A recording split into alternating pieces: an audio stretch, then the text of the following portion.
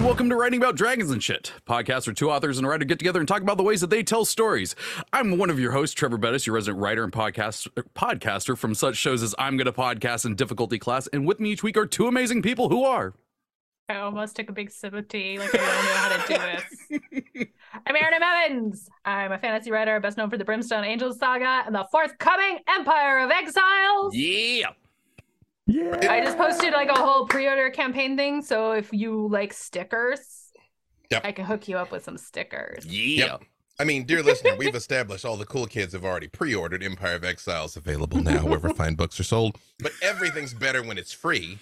Therefore, you should enter the thing. Also, it is I, B. Dave Walters. Today, I am happier than a clam. I am happier than a hog and slop. I am happier than a bird with a french fry because of our special guests today. And speaking of our special guests, they are...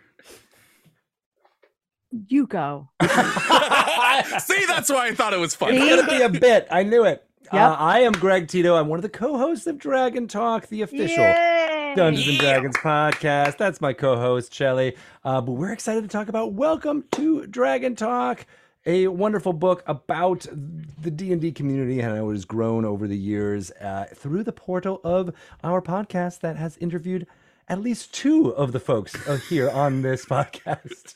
Oh no, I'm the one out again. Friends. Hold up. How the who turns. are the two? Wait. It's Aaron, you. you have. No, I've never been on Dragon Talk. Au contraire. Oh. Really? I don't know. I don't think so. Oh, here we go. This I'm is like curious now. Oh, now Did I forget? Battle of the Wills. Although while Greg feverishly looks this up, I would just like the record to show how the turns have tabled, dear listener, because I always have to say, I would be remiss if I did not say my career exists in large part to the efforts of one beautiful man that you can't see because you're only listening, but trust me, Google him. He's gorgeous Greg Tito. And his astonishingly talented and wonderful co-host and partner in crime, Shelly Moo, were some of the first people to ever put me on anything ever, to like come and say words about D&D and things. So to have come back around to be able to hype them to the dozens and dozens of our listeners is a supreme joy. Amazing. Well, guess what? The tables haven't even turned that far, B. Dave, because whenever Greg and I talk about this fine book of ours, Welcome to Dragon Talk, we talk about you. You come up in every single interview, and we're like, one of the best dragon books ever was I really remember that day meeting you, and you were so inspiring. Like, we left like, yes, we were so pumped. We're like, we're gonna hire him to be our life coach. I'll do it for free. I'll do it for bonus so XP. Accurate. I swear to God, B Dave was Aaron and mine's life coach on Champions of Lore for like the first B-Dave was 3 my months. life coach literally last night, you guys. So Happens. I want that on a t-shirt. B. Dave was my life coach. I just sat there while the Mai Tai worked its way into your blood. That's all. Everything else worked out. But I have to know, before we dive deep into exactly what this wonderful project is, Greg, was it Aaron that was on Dragon Talk, or are you mixing her up with some other devastatingly talented person? No, not at all. Me and Trevor, a different Trevor, Trevor Kidd, spoke to you about the conclusion to Brimstone Angels. Okay. Back in 2016. 2016 is a long time ago. Yeah. Well done, though, because I completely forgot about, I'm glad it was I just was like, well, I don't remember Shelly. I don't remember being on a podcast with That's Shelly. what it must have been. Right? So, Clear, like, you remember So who could me, forget though. Shelley? You just don't remember I me on the podcast. We used to work together. I know, We used to I was work in the gonna say, same office and everything. We were in like lots of meetings together. Yeah. Lots of meetings that Remember? could have been an email. Before we dive into what the book is, so this is a writing podcast, and so there's a chance that people listening don't know about the wonder that is Dragon Talk, which they're going to feverishly Google and listen to your encyclopedic backlog now. But for people that don't know, what is Dragon Talk?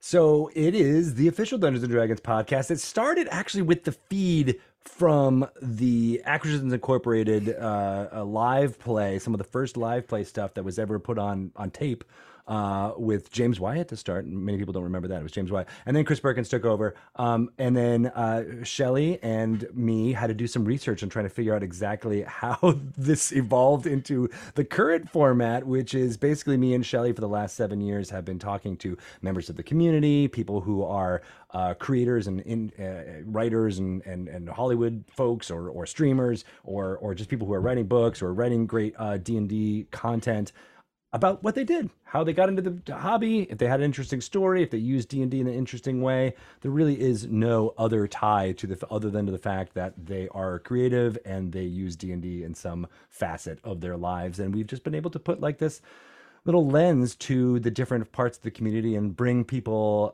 together in the idea that D&D is for everyone. It is not a stereotypical kid in the 80s, as much as we love Stranger Things and all that.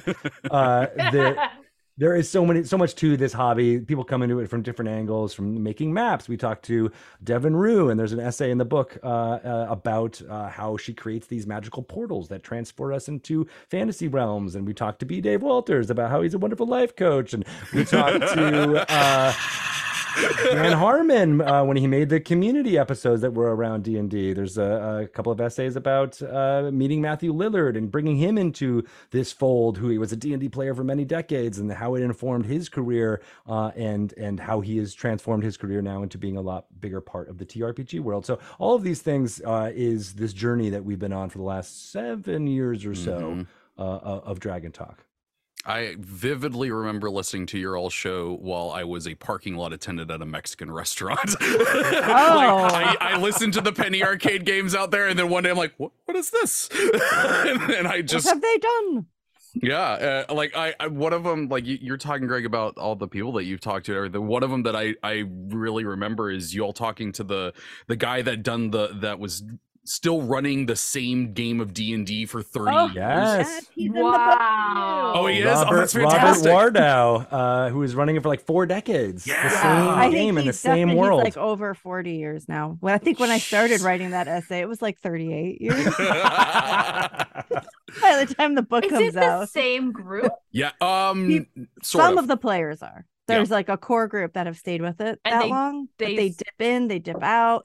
Now some of them are the children of some of the original members. It's like it's wild. And they're all over the world. There's people all over the world that he and they almost get together like mini conventions to play when they can. I followed them on Instagram after that episode, and I still see their games pop up every so too. often. Yeah, it's fascinating. The thing I loved about that one though was essentially that guy would say something, and then I would say out loud at the same time as the both of you, "Whoa!" Wow. Right? I think one of those was that he does it's permanent death. If your character dies, your character dies. And he has somehow continued to keep like dynasties of characters going. Like they take over the offspring of their player character sometimes. It's really amazing. I remember that. He said he wanted it to mean something to you. Like you got to have high stakes when you're playing, and you can't just be like, if I die, I'll just make a new character or somebody will resurrect me. It's cool. No, he's like, you're dead. And the writers listening, we get out this from it's in the essay too, but the writers listening will know that like the real wow moment for me, where it was like they've been playing it for like 3 decades, and he's like, I think I'm just now beginning to hint at it, the big like overarching story now. Like, good Lord. And the difference between mediums. I mean, that's why I can't get into Berserk, and that's why I can't get into that game. I'm like, if you've had 30 plus years and you haven't wrapped it up, I'm not interested. But that is still amazing. I know Brendan Lee Mulligan has a 17-year home game. They play every Christmas on break, like his high school buddies. Oh, that's so cool. Yeah, when they get together, they still do it. Jeez, that is wonderful. I don't have the time for that long. I mean, I gotta have an ending. I gotta get to a point and get to the next story. Yeah, we gotta win or we gotta lose at some point. Yeah, right. I agree. I've been running the same game since 2018, but we've done Lost Mines of Fendelver, Waterdeep Dragon Heist, Ascent to Avernus. We did a sequel to my Tombs of Annihilation game, and Storm King's Thunder, all within that one. So I get endings in there, but I'm like, we got another thing coming up. It's more like an ongoing series. Yes, than like seasons. book. It is. Oh. Yeah. Actually, when we took a break and we came back, and one of my players was like, "This feels like a season premiere." Yeah. So See that. going back to the book, you talked about like, you know, that this is about the show and the interesting people that you're talking to and everything like that. I want to know, like, what were some of the elements that you really wanted to get into this book? Like what were the things that it's like, okay, the very least this is going to be in it? For me, it was kind of like what Greg has mentioned, is that just looking at like the breadth of the community and the types of people who play this game. Because I feel like it's important for people to know that whatever their conception is of what Dungeons and Dragons is, or what a D&D game looks like, or who a D&D player is, it might not be true, because anybody can be a D&D player. And I will use myself as an example always. I worked at Wizards for years before I would touch that game. I was like, I knew it was there. I knew like people were playing it. I could hear the sound of dice on conference room tables from my desk. I'm like, oh, it's probably those people in their costumes doing stuff. It wasn't until I moved to the publishing team where I met Aaron. But I, got this job that I was so excited about. I was going to work on marketing for our novels and for our kids' books. We had just launched a kids imprint. And at some point, my boss was like, "Do you know how to play? Have you ever played this game?" And I was like, "Oh, I read the books." Yeah, I love that this was like Shelley Moo, Mean Girl, like wearing pink on Wednesday here, and they all. It was always nice, but no, I've definitely read Dagger of Doom. Gotta go. And she was like, "I think it's time. It's time for you to learn how to play." But I am not a typical fantasy fan. I'm sorry. Although I do love Erin's books. I think that her books are wonderful for people who want to dabble into the fantasy world that don't typically consider themselves fantasy. Erin, like a D&D game, is fantasy for me. But D&D, it really can be anything that you want it to be. And I realized very quickly into my first game that, this is we're just telling stories. We're just playing make-believe here. And I can do that. Mm-hmm. I never really outgrew that as a child.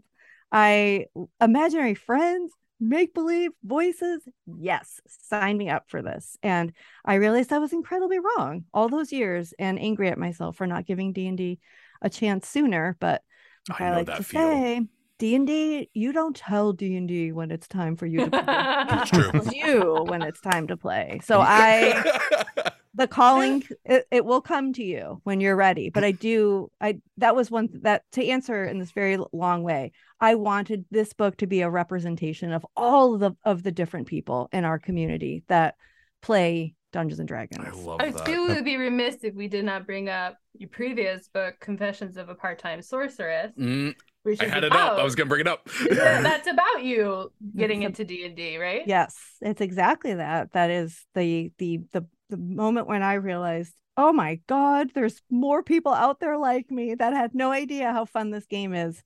And then I wanted them to know that. So yes, I think it's a great. It does that so well. It's a really entertaining read, and it is very much like you think you know what this is, but you don't. You don't. But yeah, it can be what you want it to be. I have a 3-part question, but it's pretty simple. But it comes in 3 parts. Okay, here we go. Uh-oh. One of those better be a tangent. Better be a tangent part. Hey, I wrote it down. I wrote it down. I'm staying on target. We have stayed on target. We have company over. We have company over, Aaron. We hid all the mess in the closet. No, I'm like, dirty dishes are in the oven. Do not look 30 degrees to my left or right. Trust me. I've never been called out more than by Aaron saying dirty dishes in the oven. The first 2-part question. Don't warm it up. Is the book currently available? And if so, where can we get it?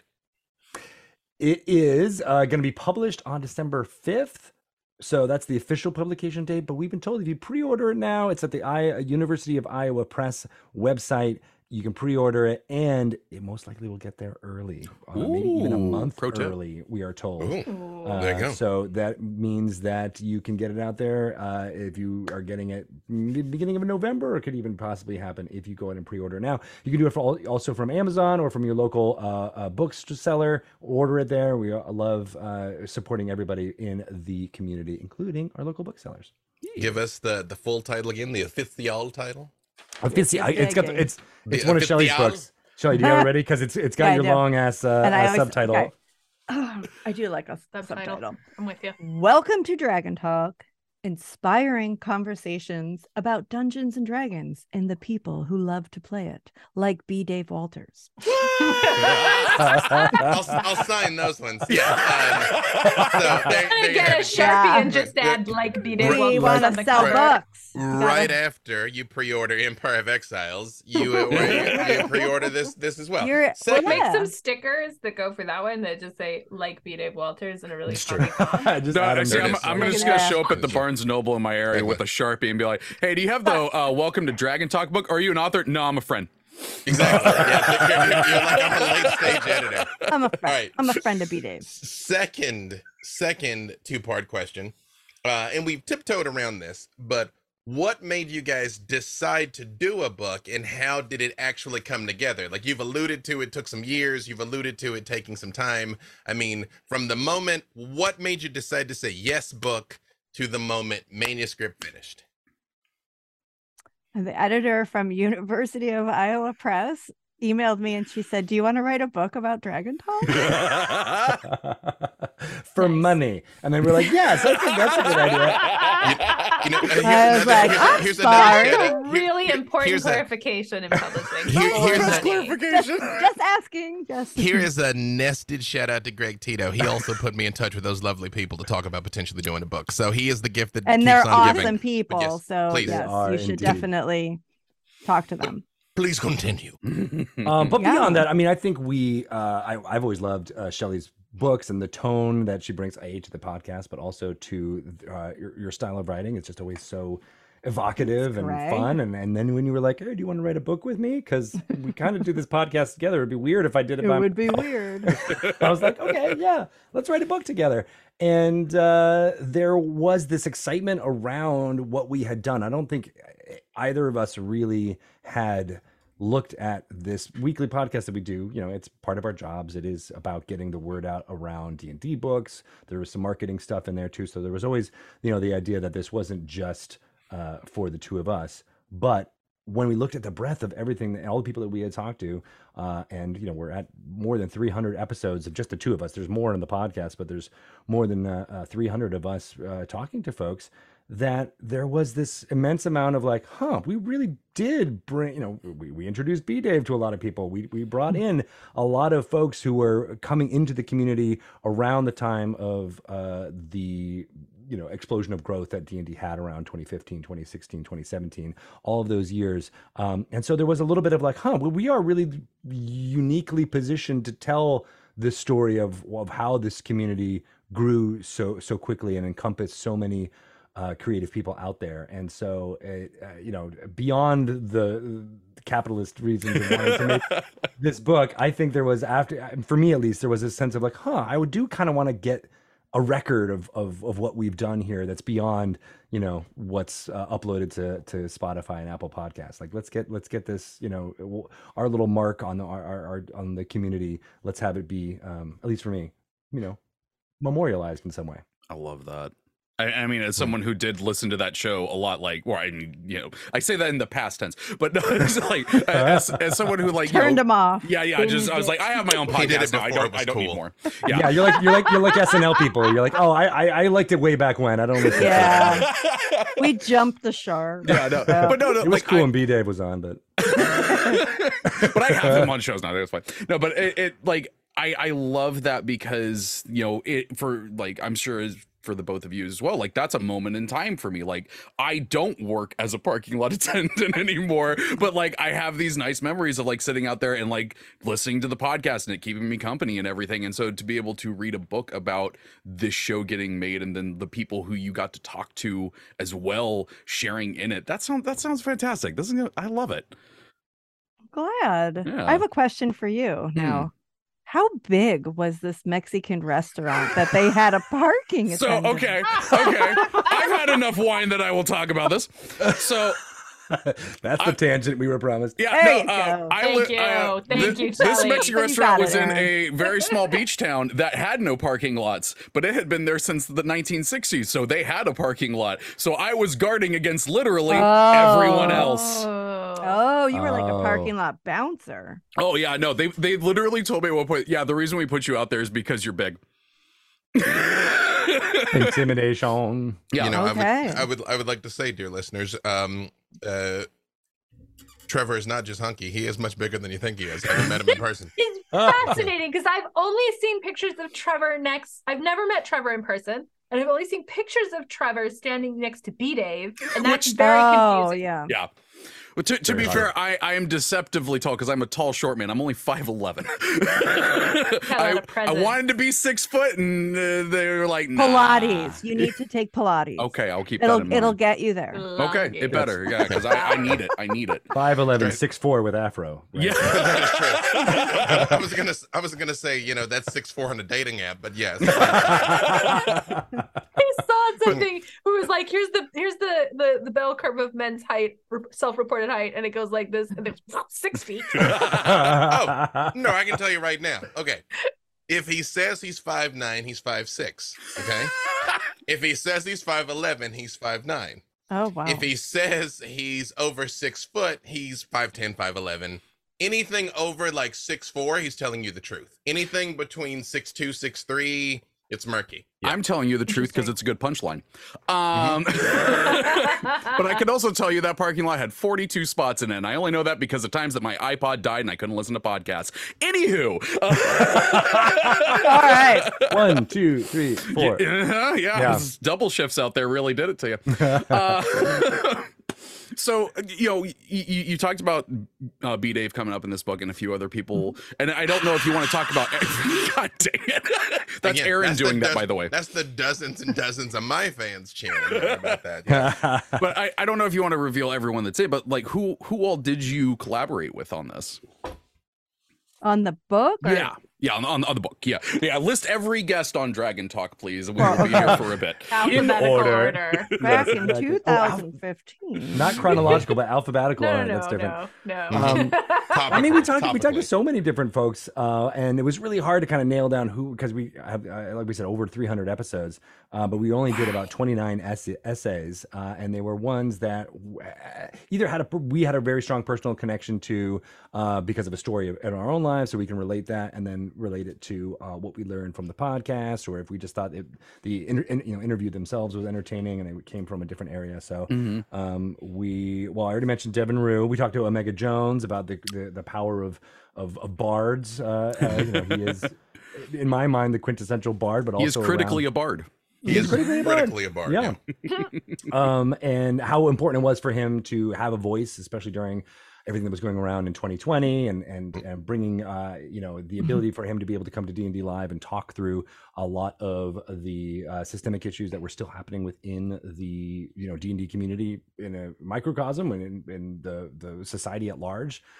So we talked to him. We talked to Tanya DePass also around her similar background of mine. Like we both came from Catholic backgrounds and weren't able to play Dungeons and Dragons when we were younger, and how we related to that, and then how much that conversation with her actually did change a lot of the perceptions I had around my job. I felt powerless when trying to deal with systemic racism or anything like that. And then after talking to her, I was like, well, there's one thing I can do. I can invite more people of color to play D&D.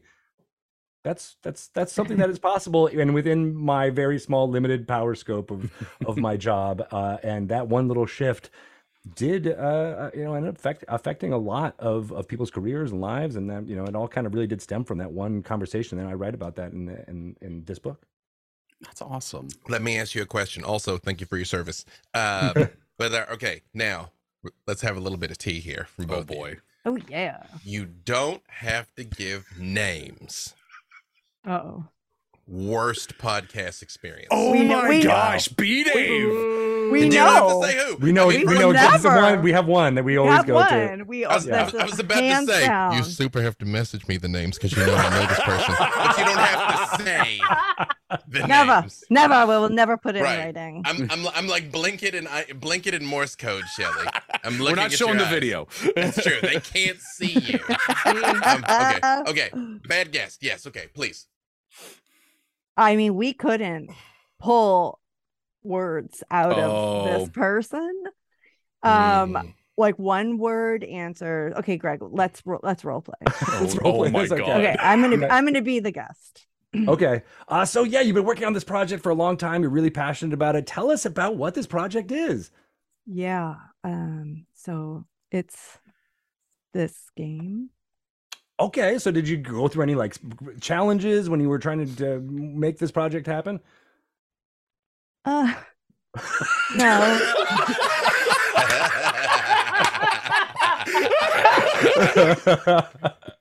No. Okay. Do No, you have any no. hobbies?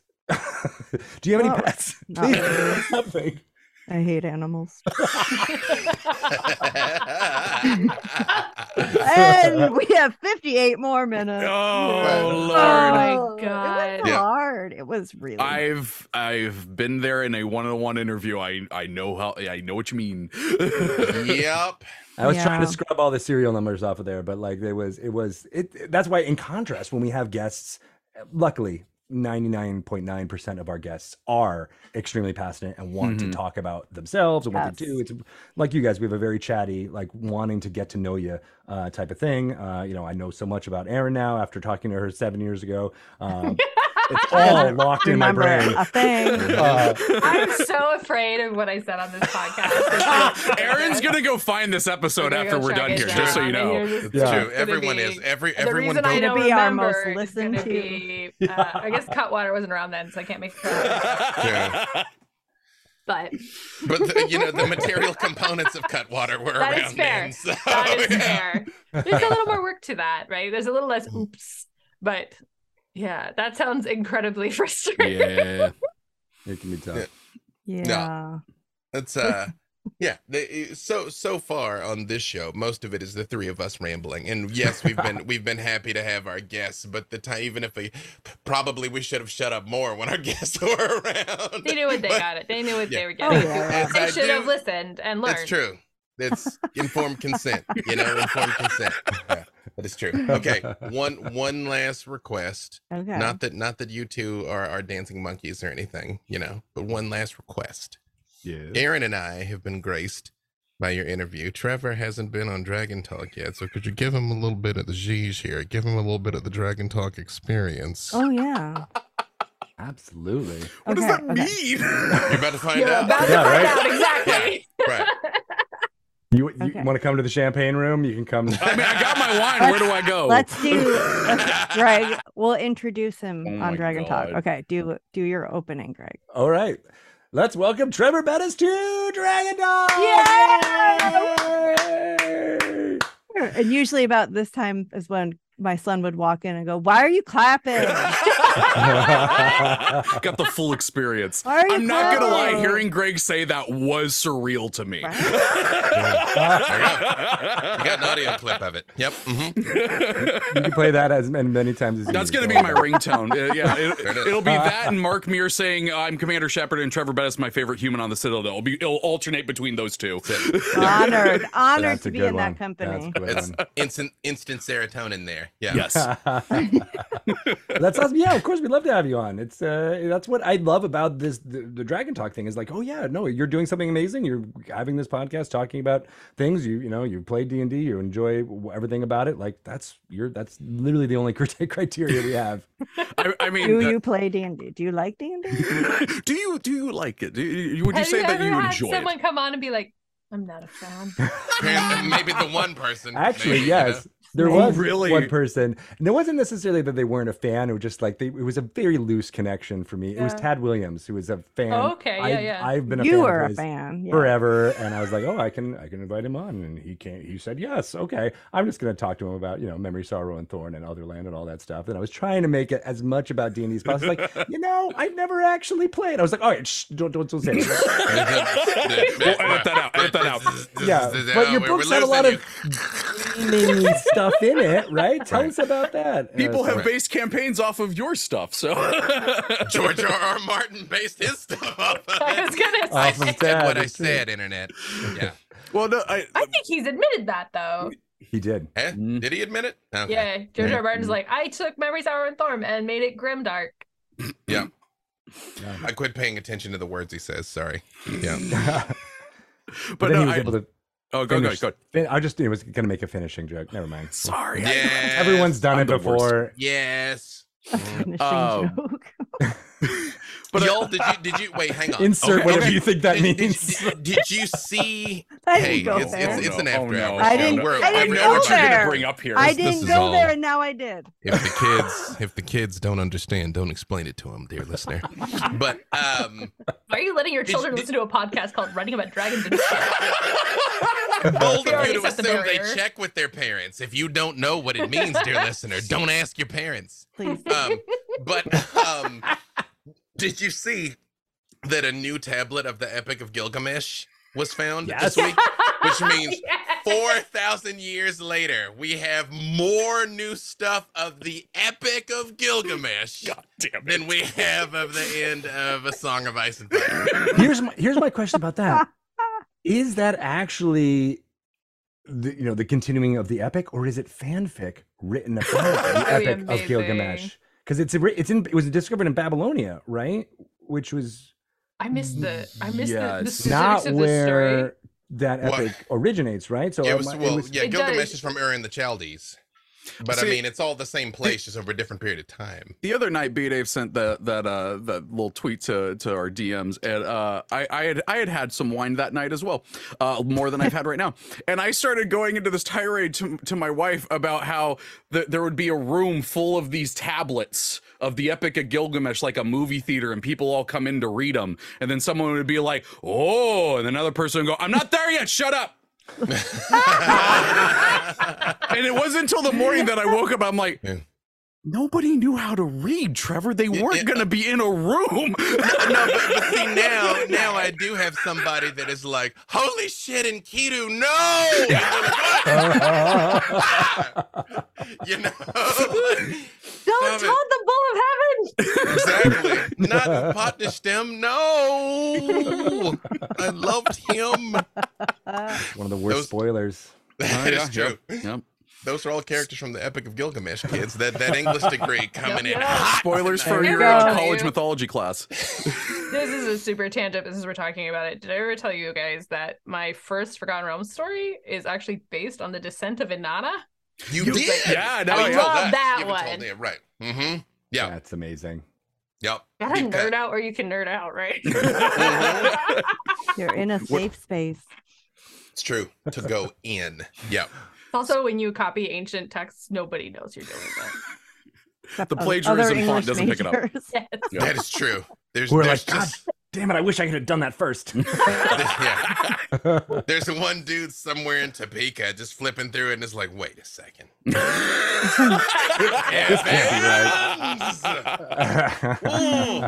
Or some guy in Cambridge with like a twill jacket with like leather No, elbow see, they don't pads. they don't pick up Forgotten Realms novels. That's the trick. Mm. Nah. That's when you get them. So True. the thought that I managed to hang on to 3 tangents ago. That's why I take notes, Trevor. I'm just hoping the red wine holds on to it. Greg, a while back you were talking about how having the guests on and learning about this community and seeing what stuff the community does and the good that they do. I totally understand that, because I mean so I do a lot of podcasts, and the first one that I did was called Difficulty Class, and it was a D&D podcast, honestly, because of y'all. I was like, what would I want a podcast about? It would be D&D, like Dragon Talk. And And we eventually got to the point that people knew us enough to be like, yeah, okay, I'll guest on this show I've never heard of. And when we got to having more and more guests and talking to them and seeing all these things that I did not know happened in the D&D community, it was absolutely wild. And that was something that I took away from that show and still hold dear, of just like getting to talk to people on a podcast it's a one of a kind thing, because it's this weird situation where you've probably not met each other before, but you're gonna have fun talking about stuff. And so one of the things that I wanted to ask you specifically about Dragon Talk was like, what was something that you didn't expect that you got out of that show? Ooh. A really good question. This is how I know it's good, because there's silence and I'm not going to cut it out. Oh, This is good, strong silence. pondering. Yeah. The thing. What do you think, Shelley? I think, because Dungeons and Dragons, it's a game. Someone might think it's a fantasy game. You're just believing that you're elves and wizards and running around with swords and stuff. But this game matters to people in a way that I like. Maybe sports. Like, I can't really think of another thing except maybe sports for people. They get dressed up as their favorite heroes too and go shout about it in public. Yes. They even have a fantasy league. Yeah. They have but Lots of like makeup.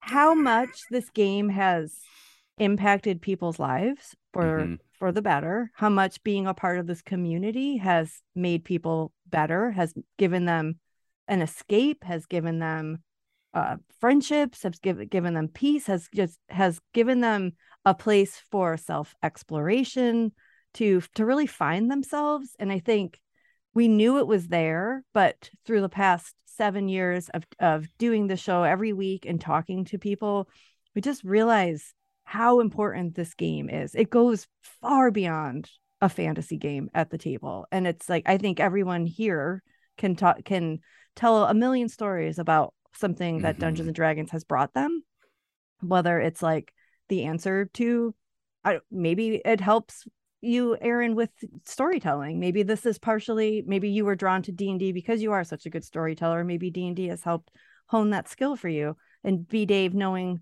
that you became such an important part of this D&D community, but you found your people, man, and Trevor, I'm sure you've also found a community. Trevor, you were parking cars. You have moved from Mexican restaurants to... You made it. You made it. Yeah, I know. I mean, you protected 42 parking spots. That's true. Now you're living the dream. I am. Yeah, it's like, it is. And like every week that just becomes more, it just makes me excited to come to work and do my job, because I know that D&D is helping people, even people that obviously we're not talking to every week. I know it's out there. I know it's impacting people in such a positive way. It's beautiful. I love that. Yeah. That is beautiful. I always tell people who've never played these things, I always ask them the same thing. I'm like, what's your favorite book? What's your favorite movie? What's your favorite TV show? How would you like to live it? Because I think what people lose track of is your mind truly doesn't know the difference between something that is real and something that is vividly imagined. Yes. Again, kids, cover your ears. We all know that, you can vividly imagine certain things and elicit a physiological response in yourself. Your brain really doesn't know. So when you have these adventures where you slay dragons and climb mountains and conquer giants and all of those things, it gets filed away like real experiences. So when you talk about it with your friends, it elicits all the same emotions. And there's no other medium I know of other than than TTRPGs that can do that so consistently and on such a deep-seated level. And I don't think we I didn't know that on a visceral level until I started, as Jelly said, just like talking to so many people week in and week out that had a similar experience. They all came from different backgrounds. They all came from different stories. They all had different facets of their brain that they were using in a creative way around this game, but they all had that love and that passion. And I think what I didn't realize was that it made my day job of getting to convince people to write about Dungeons and Dragons or get out there and get the latest D&D book. It made that so much easier because I didn't have to make it up. I had people telling me each week how important it was and reinforcing that what I already knew kind of on a personal level. But, sometimes when you're in a job that can get tough to keep on that grind. But I was invigorated every week by a new person coming in and being like, this is what it meant to me. Many of the people say that changed their lives. It impacted them for so many good ways. And honestly, it's a lot easier to sell something that is good for people. Yeah. And you get constantly reminded that is good for people. And so, I mean, I kind of took that away from this podcast, and I didn't think that's why we were doing it, I love that. Yeah. And then on another level, like I think a little bit gave me my groove back. I had gotten laid off right before I started working at Wizards of the Coast. I hadn't been really working creatively because my brain was trained for game journalism. For those of you who don't know, if you're, lucky enough, which I was lucky enough to be employed at somewhere full time doing game journalism, your brain is like deadline. Yeah. Make content as fast as you can. It doesn't need to be good. It's probably better if it's not good. Just get it out there and you publish got to it beat right this away. game by the time the review it needs to be out. Yep. It's such a grind. It's always like, you can't just make one piece. One of my bosses told me, like, we need to use all the parts of the buffalo. Like, if you're going to do something, you have to make a podcast of it, make a video of it, and an article and a gallery. Make sure there's a gallery because that's clicks. So like it was that mentality.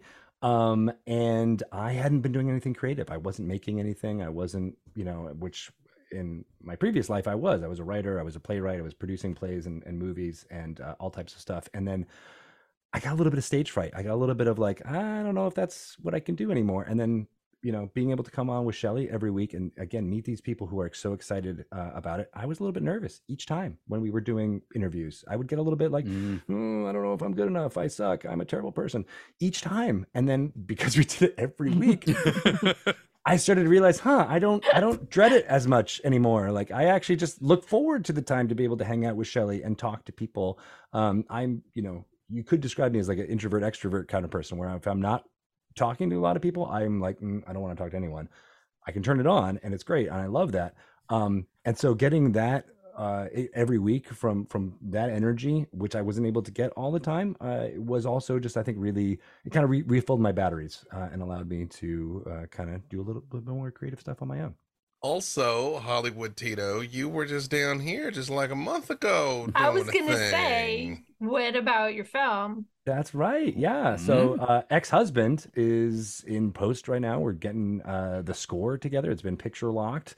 It's about 16 minutes long. It's a short, dark comedy about a woman CEO who gets some really bad news and has to reassess her vodka spiked lattes and hedonistic ways. Okay. I don't know. We'll see. We're going to be putting cool. in some film festivals and hopefully get some notoriety that way. But it's been really great to have. This is a script I wrote in like 2005. Wow. And I cleaned it up and obviously it's put out tons of revisions from that period. But it was an old idea that it's been nice to have so many of the people that we were working on this film with just be like, this is a really good script. I really enjoy it. Finally, we get to work on something that's good.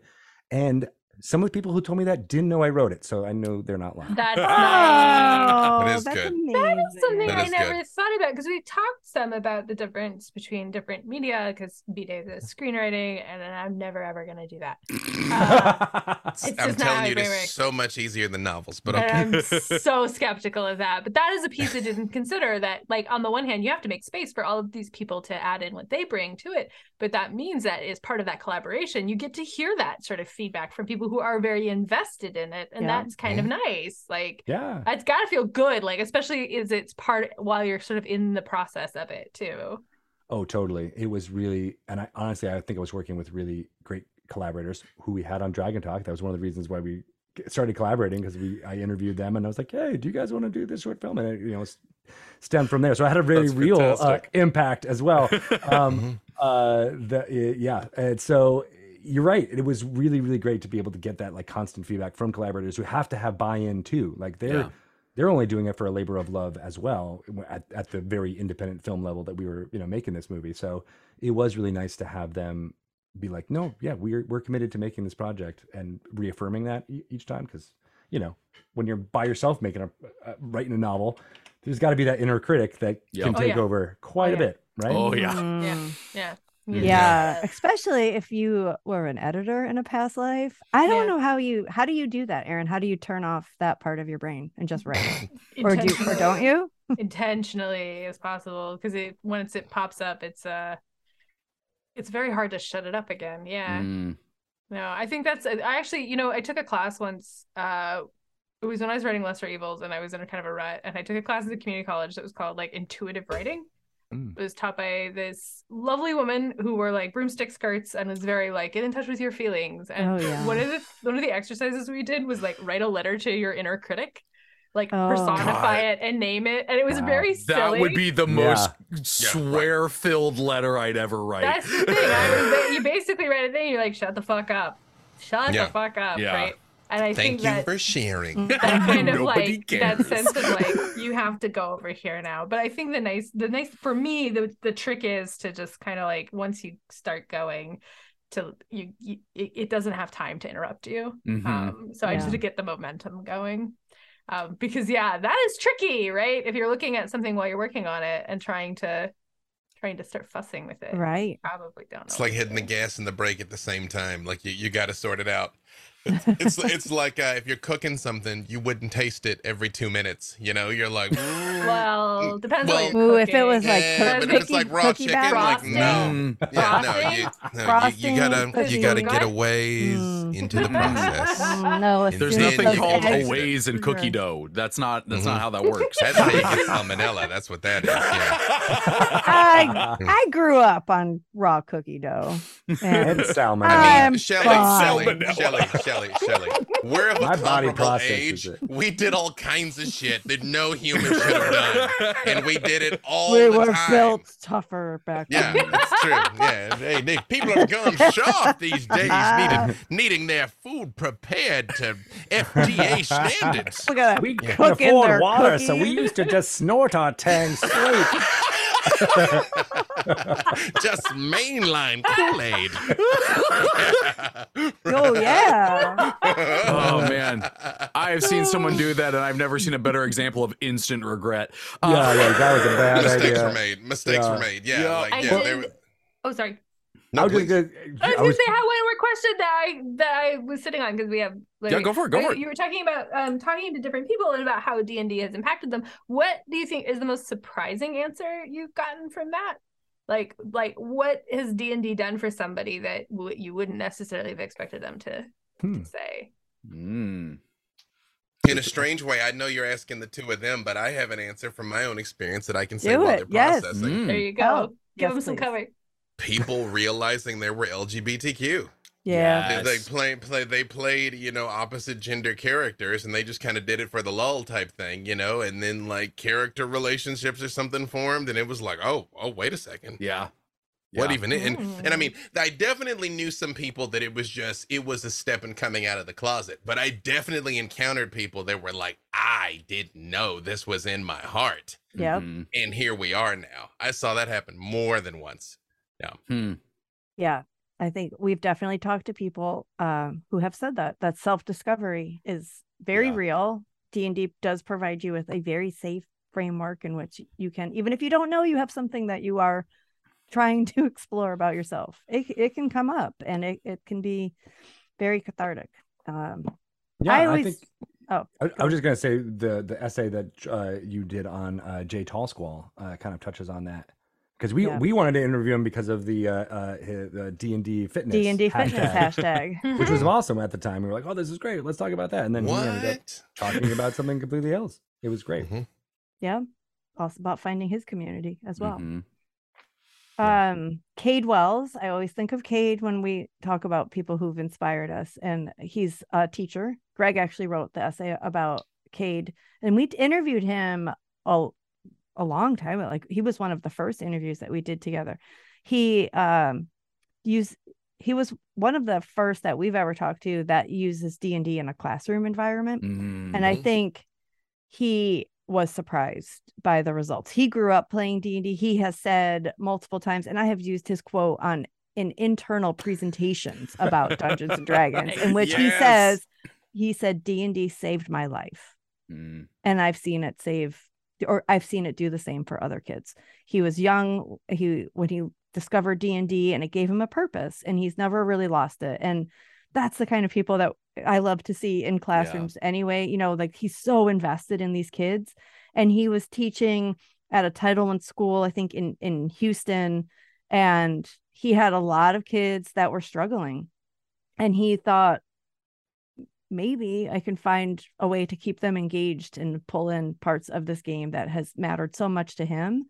And it started small, and it grew and it grew, and he started to see these incredible results that kids who had no interest in reading or writing and were failing every class were suddenly at the top of their class, to the point where the administrators of the school were like, what are you doing?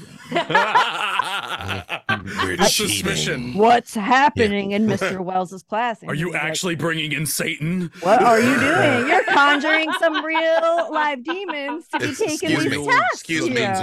We call them warlock patrons. Okay, let's just... If you're going to negotiate a pact with the Fiend to increase some students' like skills and grades, that's probably a matter for the school board to go over and do the pact themselves. Exactly. So and he's become very he's cool. For a decade he has been using D&D and like making it more codified, and I have loved working with him. He has worked with me a little bit on our school program that we launched this September, where we have D&D teaching kits for grades 4 through 8. Yes. We have our after school D&D club kit is back. That's so awesome. If you want to run a club at your school or library, you can request one of our kits and we'll send it off to you.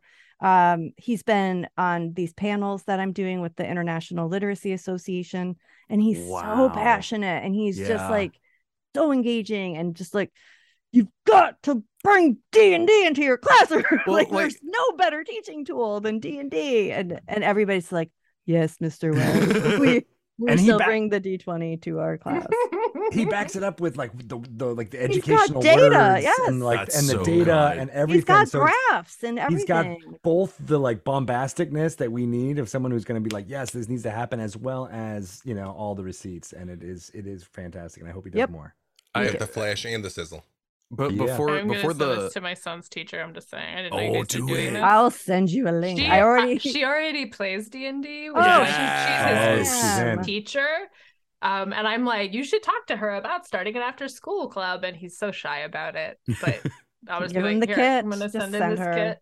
I cornered my kid's teacher, and I'm like, have you heard about Dungeons and Dragons? You in a warlock pack? She was like, oh no, I've never played it. You just pull a Dungeon Master guide out of your code, like first hit's free. Make you feel like you're playing. I told Greg, like, I don't think it went well. He's like, we need to get you some pamphlets. And you need to just start like, have you heard the word of Dungeons and Dragons? Well, how good it is for kids. Yeah. Just before the pandemic, I worked at a Barnes and Noble, and the reason I actually got the job there was because they were like, hey, we're gonna be running D&D nights. And then I went up to someone, I'm like, hey, that's really cool. And they're like, cool, can you DM please? Because everyone dropped out. We got a Dungeon Master. And so I showed up to 12 kids. Because the other DM dropped out, and I was like, okay, I guess we're gonna see how this goes. And so I ran something for them set in the world that I run at my home game, and I had them try out for the guild my party made. And we ended up doing that for like a year, and it was absolutely fascinating getting to watch these kids that were like, you know, between like 9 and 12 play this game. And like the quiet kid that comes in and doesn't say anything and gets the table and is immediately loud and bombastic and everything. Yes. And watching them kind of like discover social cues at the table from like NPC interactions and everything. But the thing that absolutely warmed my heart, the last session we did before COVID hit, this kid came up to me and showed me his character sheet, and it still said the Knights of Skyreach on it because he was there at my first game. Aww. And I was like, oh my god, my heart, oh my god. It's a gift. You've given him a gift. let me ask you one last question before we wrap this up, which is actually a loop back to the previous question. So from the time that you all were approached by the good people at the university to write this book to the time you were done was how long? Because we do talk a lot about the process and everything, and so we don't, I pulled up the email because I was curious about that too. If you asked me, I would have said I don't know, 6-7 years. It was February of 2020 when I got the email. Oh wow. But not that long. I thought it was longer. 18-ish months. So like that's like about a To year. be fair, I guess- 2020 press, was like right? 7 years long. That so is true. Yeah, it was both 4 That months must and be 18 why. years long. That is true. And I Yeah. think, Greg, we turned in the book. September 21, I believe.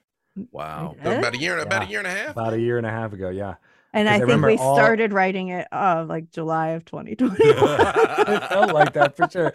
Well, I was gonna say when we were talking about inner critic and stuff, it was amazing having Shelley in the. We weren't necessarily working on the same thing at the same time, but we would be a little bit like co-working late at night around this time. Yeah. When all of our kids finally went to bed and be able to be like, let's bang out some words, and Shelley would just be like, oh, I read your essay, it was really great, and I'd be like, oh my god, this made me laugh at this point and this point, and I think both of us just lifting each other up like we do on the podcast for each and every guest that we have come on, like that really, really helped because it was, there was a few times where we're like, this sucks, no one's going to read this, but I like just it. having each other have each other's back while we were doing it was amazing. And I think more people should write books with Shelley Mazzadopoulos. More people should listen to, talk to, watch, and observe, and in every way duplicate Shelley Mazzadopoulos. This is all true. My life coach has spoken. Then I'm going to stop saying words because we'll be That's a here till callback. midnight with you interesting, amazing people. Where can people locate Dragon Talk, and when are you all live? Oh, Well, Dragon we are Ball. no longer broadcasting on Twitch, but we are every Wednesday afternoon-ish. A new episode will drop anywhere you get fine podcasts. So that's Spotify, Apple Podcasts, Google, Dragon Talk. Put that in the search bar. You should be able to find it. It's been around for a long, long time. So there's lots and lots of episodes, and you'll be able to listen to all of them, including the one with Aaron from 2016. I think we've talked I to will Dave. be Like, going and listening to this. go back in time to that little time capsule of the end of Brimstone Saga there. Yeah, I've done it 2 or 3 times. It's been too long think though. three. Yeah, the last time I was right at the beginning of the Black Dice Society, and that was like March of last year. So there you go. So, Right, you know. right. And then, in the future, we'll have Trevor on, and you'll be able to check There you out that episode we when it go. drops. Embarrassed smile. I want to know about this Barnes and Noble group. I mean, that's a excellent I topic. will Yeah. show There up it and talk is. for days about those kids. They were absolutely fantastic. Oh, that's That my is favorite. Especially the thing. kid that showed up as like, my dude is a actual WWE wrestler and he has a folded chair with him at all times. Fantastic. Out of his bag of holding comes the folded chair. Oh my God! I Oh might my God! steal in that. heaven. He Yeah. like fought that. some what's the fish people I always messed up on Champions of the Sahuagin. World? Sahuagin. There we See, go. he No, just said it no. different than we Oh, said. Greg it. said it different. He just said Sahuagin. I'm going after what Mr. Matthew Merther says on the pronunciation guide on D&D Beyond and Chris Perkins, which Ooh, say it might not- Sahuagin. I So wonder. who is- so I who feel again like it is then? but I feel like maybe you need to correct D&D Beyond because I feel like that's where we ended up looking. But I will put an asterisk on this. Every time we talked about them, It was we changes. couldn't different. remember Yeah. how to say it. It was different. And we It had was to different. look it up again. There was an D&D. ongoing non-scripted bit on Champions of Lore where we just messed up a D&D name real bad. Just that's so just- bad. There's just a lot of things we've all read We- and never said out loud. Listen Right. to Let me our ask you this. Duergar What do you episode. call the land shark? How do you pronounce that? The big. Bullet. The boulette. Oh yeah, that's I a Yeah, say- tricky one. I say bullet. I think I said bullet too. I've met people who call it boulet. Goulet. No, Sounds like that's you're not Hey. even how French Those are- works. I Those are know. the ones from the south of Faerun. The boulette. I was about to say that sounds like a Honda. Exactly. The I mean, Honda there was Bullet. there was a Tiburon, so that wasn't so why not a boulette? All right. Well, like B Dave said, we're getting towards the end of the episode. I do want to ask one last question here. Go for it. Are there any dungeons and or dragons in this book? Actual Yes. Metaphorical Dot, dot, dungeon dot. of your heart. Imagination. If you want them to be, they're We there. certainly describe dragons. We certainly describe dungeons. Actually, it opens with us trying to be like, "What is D&D?" Which we've I gotten love asked it. so many Yes. times. And Yeah. that was from the wonderful editors at University of Iowa Press. We're like, well, we know there's a big D&D audience, but what if someone picks this up who's D&D curious? You know, like how are they going to react? And so we made sure to, like, you know, try to explain what it is before we get into the both Dungeons and Dragonings of everybody. I genuinely cannot wait to read that section. I cannot wait to read what you two wrote. This is Dungeons and Dragons. The history of Dungeons Dragon and Talk additionally was, dragons. that was hard. It was hard to piece together for sure. I bet. Well, Greg, Shelley, thank you so much for coming on the show and talking with us. I cannot wait to read this book. If people wanted to find you and your work and your podcast and all that fun stuff on the interwebs, where can they do so? You can find me on Twitter or Instagram at Shelley Moo, and you can visit me at my website at ShelleyMasanoble.com. Ooh. You know you're fancy when you got a website. That's true. With your whole name on it. right. Nobody took ShelleyMasanoble.com. Can't believe it. That's just science. I knew like 6 in first grade. That's easy SEO. There's so many Shelley Masanobles. Well, those Shelley Masanobles aren't doing web They're clearly the subpar Shelley Masanobles. It's true. It's true. Lesser mess nobles, as we call them. Yes. lesser noble. I'm at Greg Tito on Twitter. Nobody had that one, luckily, so that was fantastic. But when I signed up for Instagram, there was someone on there. So it's Greg _Tito on Instagram. That jerk. Yeah, and you could find out about the amazing Welcome to Dragon Talk book, short film I'm working on called Ex-Husband that should be in film festivals soonish, maybe, fingers crossed. We also do a Star Trek podcast that B-Dave has been on, Re-Engage. Ooh, where we go look at every single episode of Star Trek The Next Generation in order. That's right. I've seen you tweet about that. Season 4 right now. We're recording the first couple episodes. This is, we're in the apex of Next Generation episodes. They are so awesome at this moment. I love every minute of it. So give a listen to that. I'm also writing a book. I'm writing a fantasy novel. That's right. You've been tweeting about that. Yeah, it's been really great. Can't stop, won't stop. Yeah, I've had this story in my head for decades, and it's finally. Sounds like we're gonna have you on another point. I'd love to. I appreciate. We just went through this whole thing and didn't talk about any of that. Gotta save something for the sequel. Yeah, exactly. We focused mainly on the end shit stuff today. Yes, exactly. It's the equivalent of leaving something at your house. I'm like, oh, guess we have to come back and get it. Yeah. Mm-hmm. It's a meet cute if I've ever seen one. Well, Aaron B. Dave, where can people find you and your work if they would like to do so? Well, right now I was looking at Greg's podcast, but okay. Sorry, I didn't mean to interrupt. Go ahead, B. Dave. Interrupted me in my business again. So you can find me on Twitter at Aaron M. Evans. You can join me on Mondays at 1:30 p.m. Pacific on twitch.tv/Dungeon Scrawlers for Concentration Check, a co-writing space. This week, I will be on the Functional Nerds podcast when that drops. I talked to Tracy and Patrick about using anthropology for doing fantasy stuff, and you can also I feel like I might have mentioned once or twice, you can pre-order my new book, Empire of Exile. If you haven't already. Join the cool kids. It's out November 8th from Orbit. You can pre-order wherever you like to pre-order your books, and once you do, you can jump on Twitter and go to the little Google form and tell me your name and where I should mail you some stickers. The wonderful Ivy Lee, who does all the code name art, did me some really good characters. It's so good. And you can get a goofy ass little rabbit skull. Greg's like, I got room on the bottle. I got stickers. That's awesome. So cool. Where am I? Y'all know what I do. Just follow me on the Tweetagrams at B-Dave Walter. You're so everywhere. You made up a word for it. Yeah, where amn't I? Yeah, Amn't. it is. Yeah, there it is. I'm from the South. We have a long tradition of collapsing words. So am not, where am I not has just become empt. Empt. Yeah. You can find me on Twitter at the Trevor. There's an A hiding in there, and the actually dwindling number of podcasts that I'm doing now. I'll have to add some more to that repertoire. Those are rookie numbers. Got to pump the rookie numbers. I'm not at 6 anymore. My gosh. No. So much free time. I'll save it. Never mind. I'll save it. Never mind. But yeah, again, Greg, Shelley, thank you so much. Be sure to go pre-order Welcome to Dragon Talk right now. There will be links in the description, so at your leisure, scroll on down. But that is going to do it for this week's episode. Thank you all so much for listening. If you enjoyed the show, the best way to support is by leaving a review on your podcast service of choice and telling your friends about the show. If you'd like to write in with your own questions, topic suggestions, and anything like that, you can send it into writingaboutdragonsandshit@gmail.com, because surprisingly, no one had that one.